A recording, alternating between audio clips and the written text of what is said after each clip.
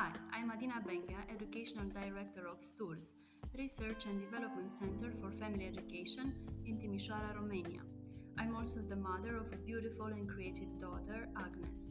She's 4 years old now, and I have to admit that being a mother brought me the best insights and challenges in my personal and professional development.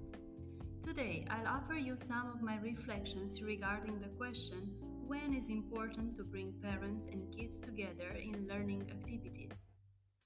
This question challenges a common trap for educators.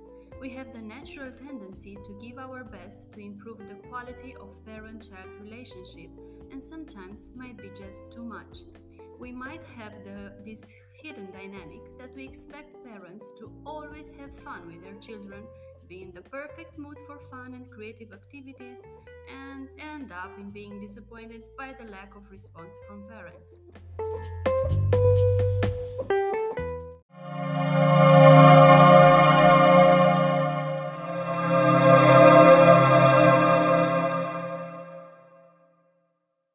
Over the past 12 years of working with families and educators, I discovered how to meet the limits of my work and to understand that less is better.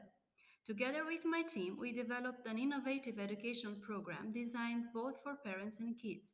It's called NeuroConnect, and the general purpose of it is to build healthy neuronal connections in the first years of life.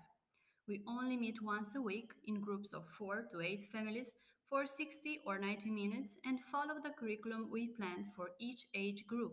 Every session has at least 4 major parts: connecting, exploring and discovering, laughing and having fun, and the final, gratitude.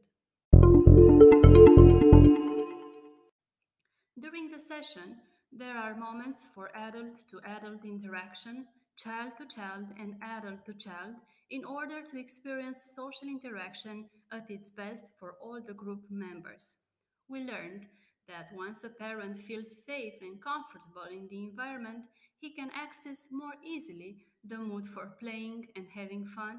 And of course, once the parent is involved, the child follows the module naturally. Nobody can ever teach something unexperienced.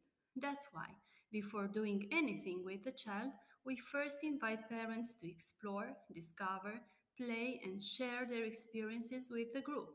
Here's a recipe to empower the parents to continue the interaction at home. We friendly suggest adults to take their experience at home and continue to have at least one or two similar moments during the whole week until our next meeting.